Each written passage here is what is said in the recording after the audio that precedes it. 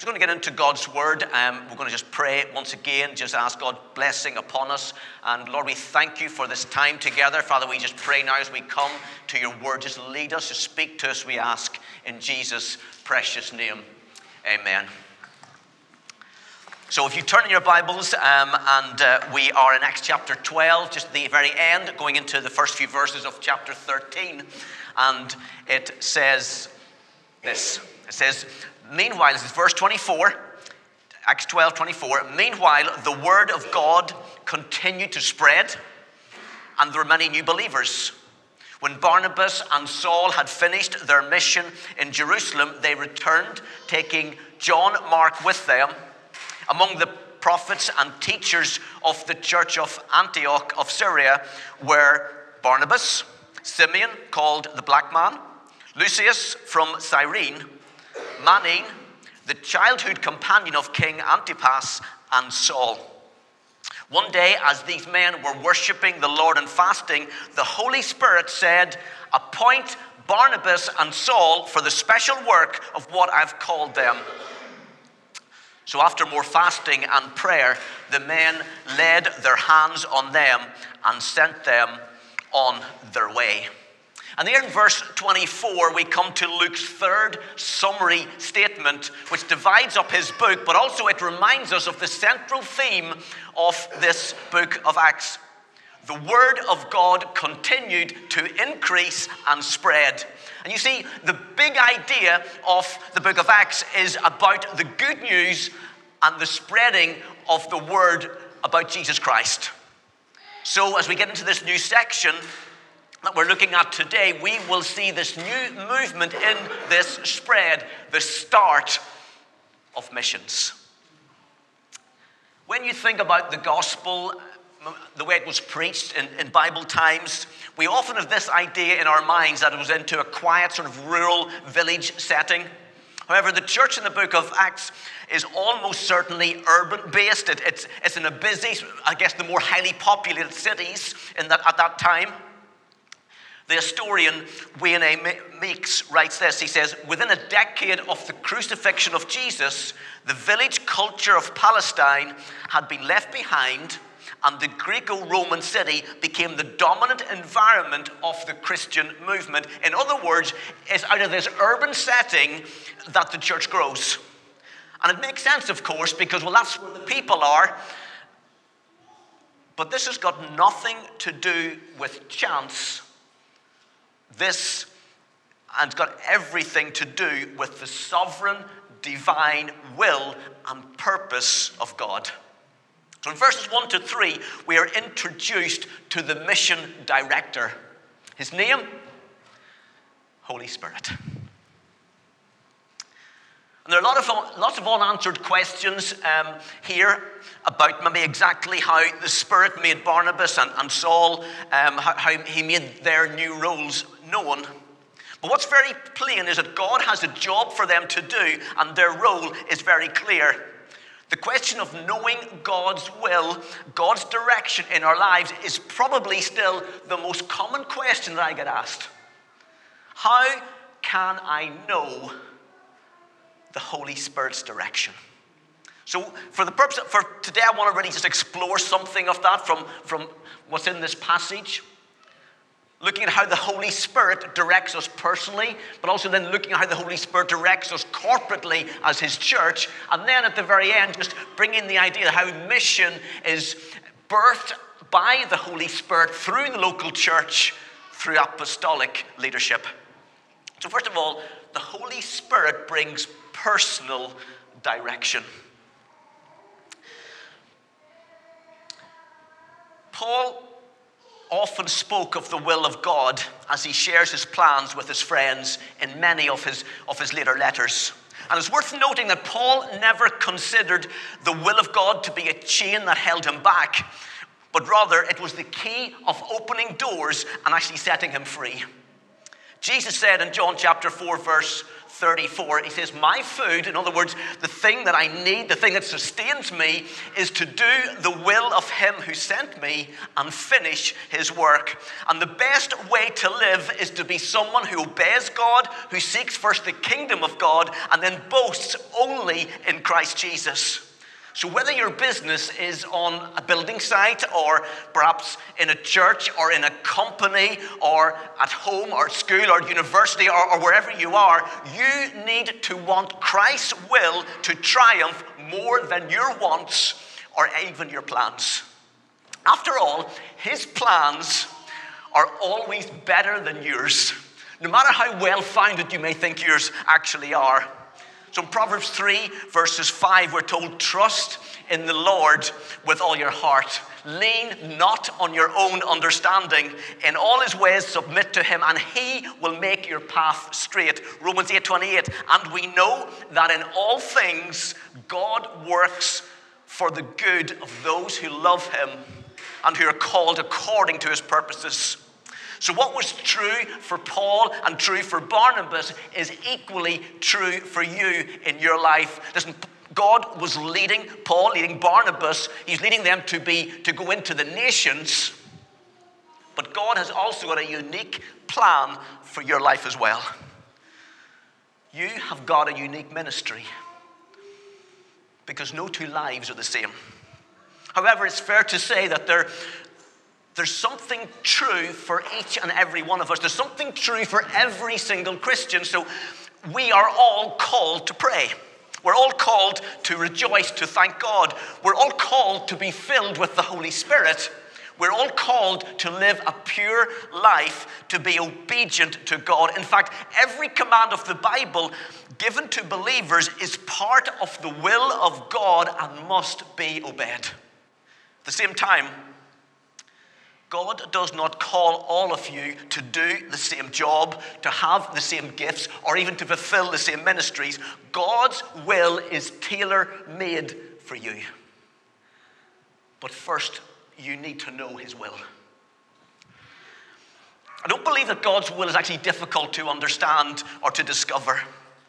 See, if you are willing to obey, God will reveal his will to you. And obedience is the key to spiritual knowledge. Listen, God does not reveal his will to the careless or to the rebellious, but to those who are ready, those who are willing to listen to him. So I'll say it again. Obedience is the key. You want to know God's will? You want to know God's purpose for your life? Obey. Obey him. In fact, God's desire is that you are filled with the knowledge of his will in all spiritual wisdom and understanding. Colossians 1 verse 9.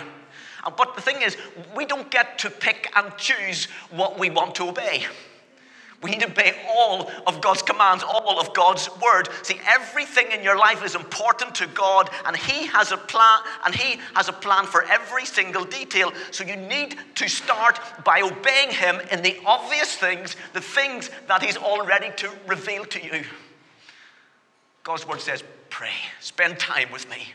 God's word said, read my word, spend time in my word. God's word tells us to worship. God's word tells us to be holy people, to be obedient in that area. So all spiritual wisdom and understanding comes from God. And listen, as you humbly submit to his will in those areas, God will guide. He will direct you. In fact, as you learn to obey in those areas, then you will also learn to obey in the others as well. And I think one of the reasons why some people struggle is because they think that God's will is some sort of cold, impersonal, perhaps rather fragile, mechanical process. And the thought is this: if we get something wrong, if we disobey God, then we're out of God's will for the rest of our lives. There's no coming back. Everything's finished. But God's will is not some sort of glorified spiritual vending machine that only accepts the right change. The will of God is a living, it's a loving relationship between God and his children, a relationship that's not destroyed even by disobedience. Instead, this is the love of the perfect Father. He still loves his children, even if sometimes he has to discipline them. In the same way that our earthly fathers will lovingly correct and train their children, so will your Father in heaven. And you need to know this. Even when you or I sin or walk away from God's will, it is not the end of everything. You may well suffer the consequences of sin and disobedience, because sin does have consequences, but God's purpose is always to bring you back into his will and into his purposes for your life. In fact, we see examples of this all the way through the Bible. But perhaps one of the most extreme examples is in the story of Jonah. You know the story? Most of you probably will. Jonah heads off to sea in completely the wrong direction. He finds a quiet spot in the bottom of a boat. And Jonah has run away from the word of God. He's refusing to repent. He eventually ends up going in for a death swim. In fact, he just really wants to die. He wants any way of getting out of this. And in that moment, he is in a state of absolute helplessness. Yet for Jonah, God turns up in the most unlikely of places. Inside a stinky, smelly fish. And as he cries out to God in repentance, his life is saved. In fact, he goes on to fulfill God's plan for his life. And the more that you learn to obey, the more you will experience the will of God in your life. Listen, if you talk to the average person in the street, they may believe in God, but they believe in a helpless God, a God who's got no control over the bad things that happen in this world. But listen, this is not the God of the Bible. In fact, in Psalm 46, verse 8, we're invited to come and see the works of the Lord. God invites you to experience him. And as his will unfolds within your life, faith rises, your trust increases. See, God's goal is always ultimately for his own glory. He is all powerful. He is above all others, and therefore he is worthy of all praise and worthy of all of your trust. But if it is true, even for a moment, that this world or the people of this world are beyond God's control, well then he is no longer your protector. You are simply a victim of fate. But as you experience that the sovereign God is in control of every situation within your life, this becomes not just a rich blessing, but which of course it does, but you grow in knowing that God is God, that his grace is sufficient. In fact, the more that you obey, the easier it is to discover that what God wants you to do. It's like learning to swim or riding a bike. You eventually get the feel of it, and it just becomes second nature to you. So how do I determine God's will for my life? Start with the things that you know you ought to do, and then do them. That's where you begin. Start what God has spoken clearly. Start there. Start with prayer. Start with spending time. Start with worship. Start with just the very clearly obvious things in God's word. Start by obeying there. Do those things. And then the Holy Spirit will begin to open up ways in other areas and the next step within your life. By experience, you will learn to listen, you learn to discern, you learn to prove the will of God, and you will learn both from the successes, but listen, you are going to also learn from your failures as well. We're programmed in our society, we don't want to fail. We just don't want to let anything down or even let ourselves down. But listen, failure is only a failure when you don't learn from it. We must never think that failure to do God's will is going to permanently affect your relationship with the Lord. Listen, as you confess your sins, as you receive his forgiveness, you can learn from that mistake. Often we will learn more from our failures than we will ever learn from our successes. Don't be afraid to fail, but make sure you learn. Second thought on this is that we must do God's will with all of our heart. Again, Jonah is a good example of this. He knows the will of God. In fact, he does the will of God after a lot of persuasion, admittedly, but he doesn't do it with all of his heart. You see, he may have thought he loved God, and he probably did love God, but he certainly doesn't love the people of Nineveh. And God tells us in his word that we need to love the Lord our God with all our heart, soul, mind, and strength, and then love our neighbor as ourselves. That's what it is to obey God. That's what it is to follow God. And Paul picks up this theme in 2 Corinthians because his teaching on giving also applies to every other area of our lives. He says this: each of you should give what you've decided in your heart to give, not reluctantly or under compulsion, for God loves a cheerful giver. The Corinthians didn't seem to have any joy in what they're doing for the Lord. They're giving only because they have to, not because they want to. Their heart is simply not in it. And we discover that God is so much more concerned about our hearts than anything else. God wants your heart this morning. You may say the right things. You may even be able to do some of the right things. But listen, ultimately, God's after your heart. Your heart needs to be changed. The secret to a happy life is to understand God's grace and find delight and find your satisfaction in him. And it's only when you love God that you will enjoy serving God. And when you do God's will from your heart, you are enriched no matter how difficult the task may be. The heart that loves God and wants sincerely to do his will is the most important thing. And as you do, you will enjoy deeper fellowship with Jesus. You will enjoy God's blessing, and you will experience the power, but also the leading of the Holy Spirit within your life. So the Holy Spirit brings personal direction, but he also brings corporate direction. See, up to this point, people have simply spoken about Jesus wherever they have gone. The church that began in Jerusalem didn't just stay there. Many of them begin to spread out, admittedly because of persecution, but they spread to other cities, including Samaria, Damascus, Caesarea, Antioch, and Syria. In fact, there are at least 40 different cities mentioned here in the book of Acts. Then from Antioch, Paul and his helpers carry the gospel from there to the then known world at that time. In fact, the records of Acts chapter 13 to 26 is almost a review of ancient geography. But actually, just in the next two chapters, Dr. Luke describes Luke's ministry in 6 different cities, beginning and ending in Antioch. And all the time, they're sharing the message of Jesus. But what is becoming very clear is that if the whole world is to hear of Jesus, people must deliberately go to places where he is not known.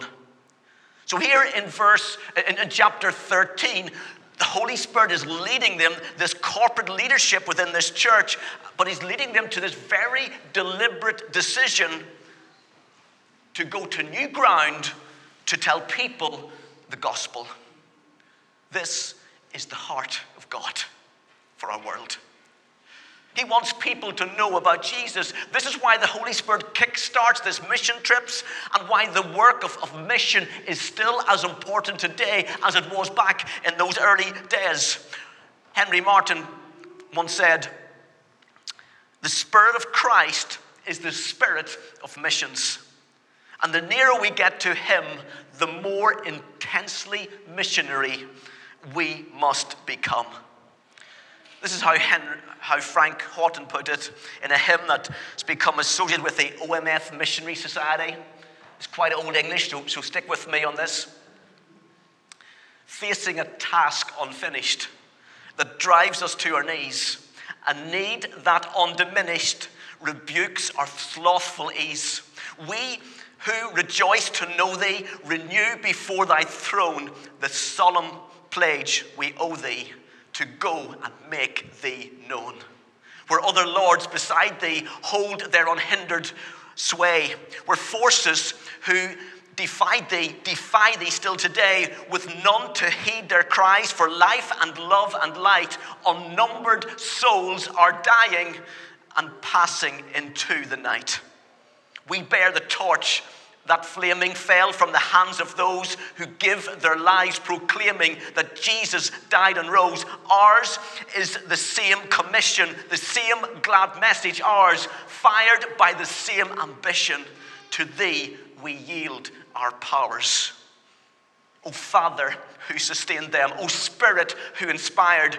Saviour, whose love constrained them to toil with zeal untired. From cowardice, defend us. From lethargy, awake.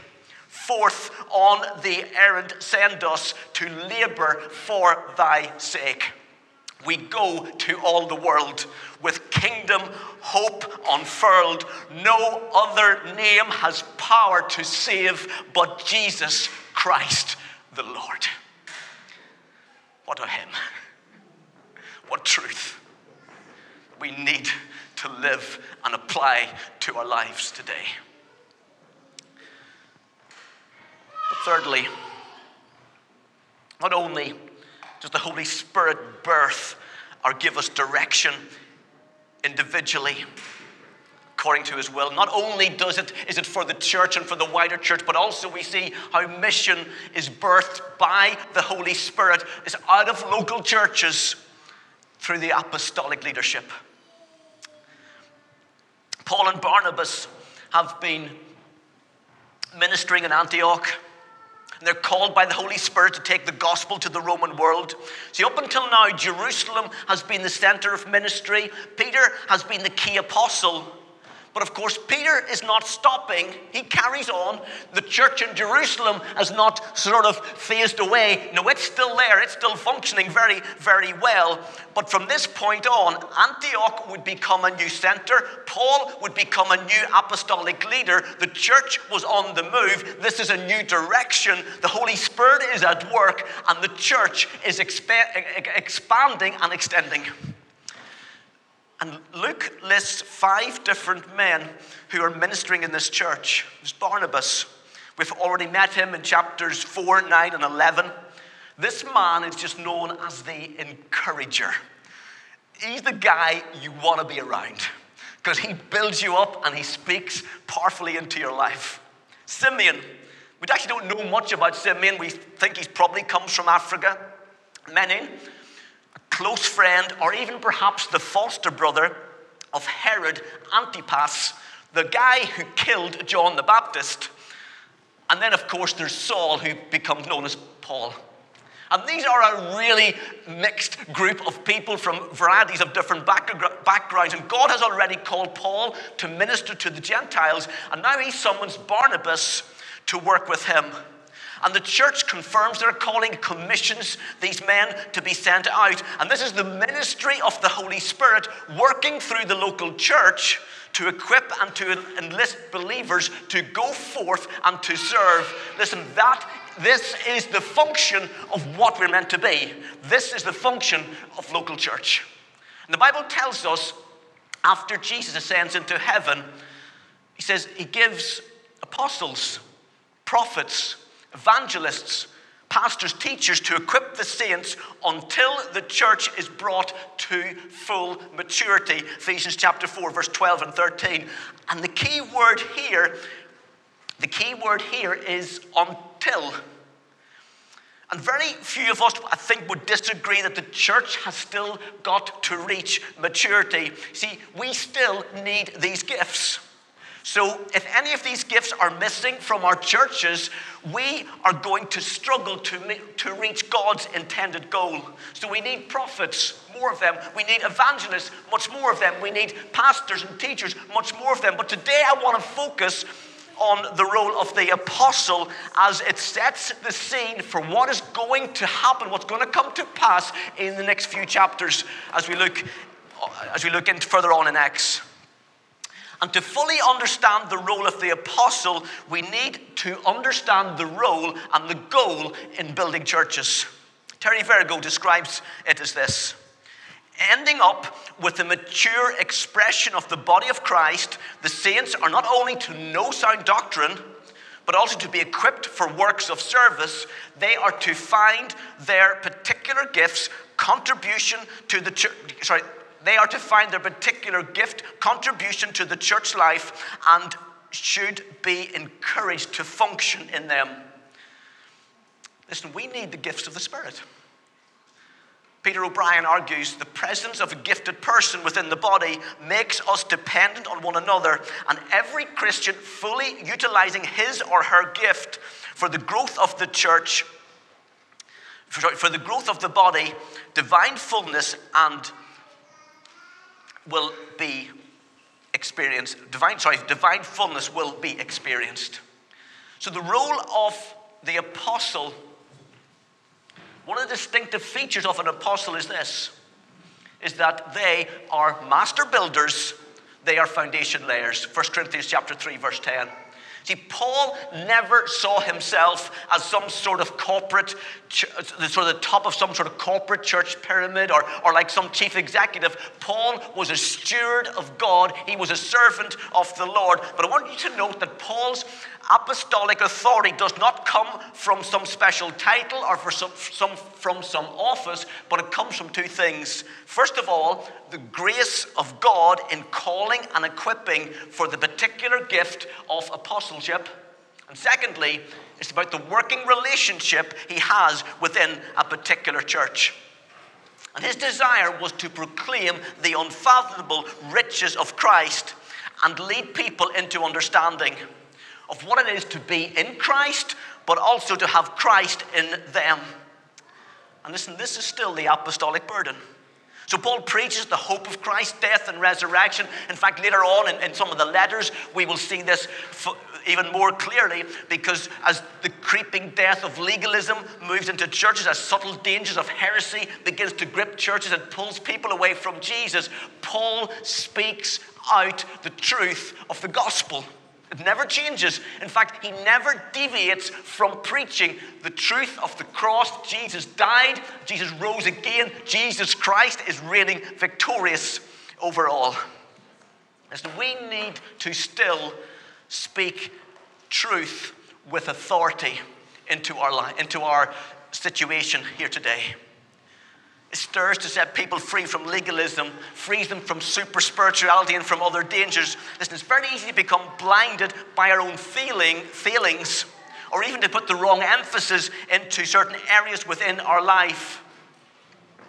However, one of God's greatest provisions to safeguard his church from going astray is apostolic ministry. Apostles are essentially traveling people who are able to objectively appraise the local church. So Freedom Church, as you know, is part of Christ Central Church, is part of the umbrella of New Frontiers churches, and we work together under the apostolic leadership of Jeremy and Ann Simpkins. And they have a team that works with them. In fact, they're now serving about 275 churches at last count. Church plants as well, of course, in England, Scotland, Northern Ireland, Wales, Canada, Scandinavia, Africa, and so it goes on.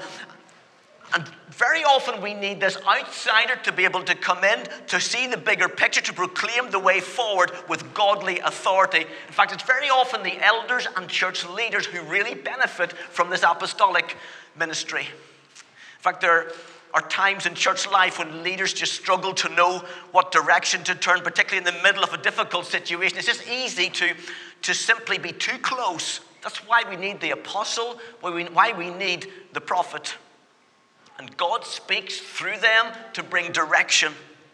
Various times over this church plant, Jeremy has spoken very clearly into the direction of this church. I can remember back in the early days when we were praying about moving out of our home into a public venue. I was chatting with Jeremy about it, and he simply said that God wants to give you an upper room that can be a place that you can break out from.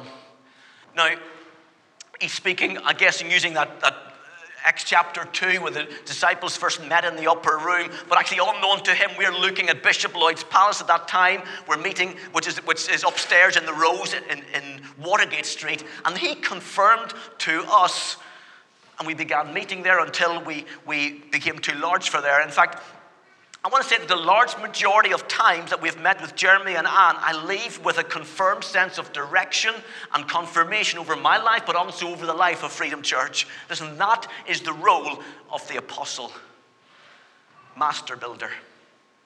But another major aspect or role of the apostle is the breaking of new ground for the gospel. And this is actually what Paul does in these chapters. He goes into new areas, he plants new churches, and as we'll see probably in later chapters, not only does he open up new areas, but he also brings this sense of unity to God's work. There are stories of how Paul not only brought spiritual help, but also brought material help to churches in need. So the example is the poor church in Jerusalem, who were helped by the churches that Paul visits elsewhere. And an apostle anticipates that local churches are going to grow in grace and in the releasing of gifted people to this ever-increasing sphere of influence that will result in the planting of new churches. However, when churches fail to mature, they will delay the breaking of new ground. So apostolic advancement is intimately linked with local church development. Healthy churches release people. The result is new churches being planted, new nations being opened to the gospel. Listen, if you've been at Devoted this year, you will have seen this in action. You will have seen the bigger picture. Hopefully you've got this sense of you're part of something much bigger, this worldwide network of churches. But I also hope it's encouraged you to continue to pray for our church to see growth here, but also to see the planting of more churches in our nation, as well as the growth of the global church. We live in a nation where about 90% of our population never, in fact, that's probably an underestimation, it's probably more like 95% of our population never go near a church and have no concern for God, or at least little concern for God. And if we want to see that tide turn in our nation, we need a greater number of new churches that are healthy, powerful communities built on God's word, filled with the Holy Spirit. Now, of course, there are churches being planted. But we are a church who believe God's called us to plant more churches. There's a very good chance that maybe some of you, even sitting here today, may be leading a church plant at some point in the future. Maybe you're part of a church planting team. But I believe that God has called us to be a sending church, and that needs to be part of our DNA. So keep praying. Let's believe for God for greater things. Let's dream big dreams. Listen, the call to be a church that plants other churches is one of the prophetic words that was spoken over freedom in the very early days. But for this to come to pass, it means each and every one of you playing your part, using your gifts, following your calling over your life. Listen, we need each other. Even the most gifted modern apostle cannot work alone. So Jeremy, as apostolic teams ministering into the Christ Central churches, amazing group of leaders, many of them who lead their own local churches, but they know that their calling is not just to the local church, but to the church at large. And as they work together, they multiply and they extend this apostolic reach. Listen, these teams are made up of many different people with different gifts: prophets, evangelists, pastors, teachers, administrators, and the list, of course, could go on. But I want to finish just with one final thought and one final encouragement and challenge even. It's so important that you know your gifting. You know what God has called you to do. One of the most dangerous things that you can end up doing is moving into an area of ministry that you've just not been called to do. Listen, it's going to lead to frustration. It leads to insecurity. So listen, as we function together in the gifts that God has given us, we are going to see incredible things happen. And then we will see the biblical promise fulfilled, that God's kingdom will grow and there will be no end to the increase of the government of Christ. And Spirit-filled churches provide the key for the advancement of the kingdom of God. And this is my deep longing, it is my prayer that we would see such a level of multiplication in our days. That we would impact not just our nation, that we'd see churches planted from here around us into North Wales, into other parts of Cheshire, or wherever God takes us. But also we believe that God would also use us in some way or other to the unreached people groups of this world.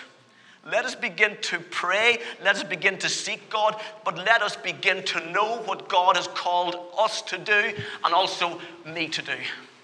Let's stand together as we just finish.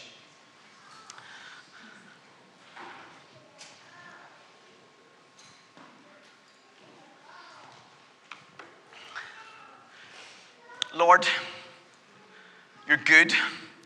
You're merciful. Lord, we thank you, Lord God, that you love us so much. Thank you, Lord God, you're a God of forgiveness. Lord, even when we mess up, you're there for us. Lord, even when we've got it wrong sometimes, Lord, you continue to draw us back into yourself, closer to you. And so, Father, I want to pray over us now.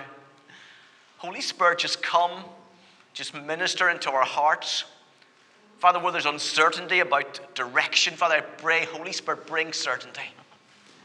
But Lord, I want to pray more than anything else, Lord, that you would help us to get things in place within our lives in terms of our obedience for you, in terms of how we follow you. Because, Lord, out of that, according to your word, Lord, you will bring very clear direction. So, Lord, help us to obey you in the obvious. Help us to get the basics right. And Holy Spirit, we say we need you even in that. So bring direction, bring clarity in Jesus' precious name. But Father, I want to pray over our church right now. I want to pray, Father, for that release. Lord, I pray, Lord, for that multiplication over us. Father, I want to pray, God, that you would raise up new leaders, that you would, Lord, raise up new gifted people, Lord, within this church. Thank you, Lord God, you've given them to us already. Thank you that there are many, multiple people already here who you've gifted amazingly. And Father, I want to pray for boldness as we step out into the gifts that you've called us to do. Thank you, Lord, for the prophets here. Lord, Father, I pray, Lord, they'd step out in boldness. Lord, thank you, Lord, for the evangelists you've put among us here. Father, I pray, Lord, for a new sense of boldness as they step out in you. Lord, for the preachers, the teachers, the administrators. Lord, for those who are encouragers, Lord, those with a gift of hospitality among us. Father, I pray for just a new sense of courage to step out in the gifting that you've put within each and every one of us. And we ask that in your precious name, Lord God. We give you the glory and we give you the honor. And we say together, amen, amen, amen.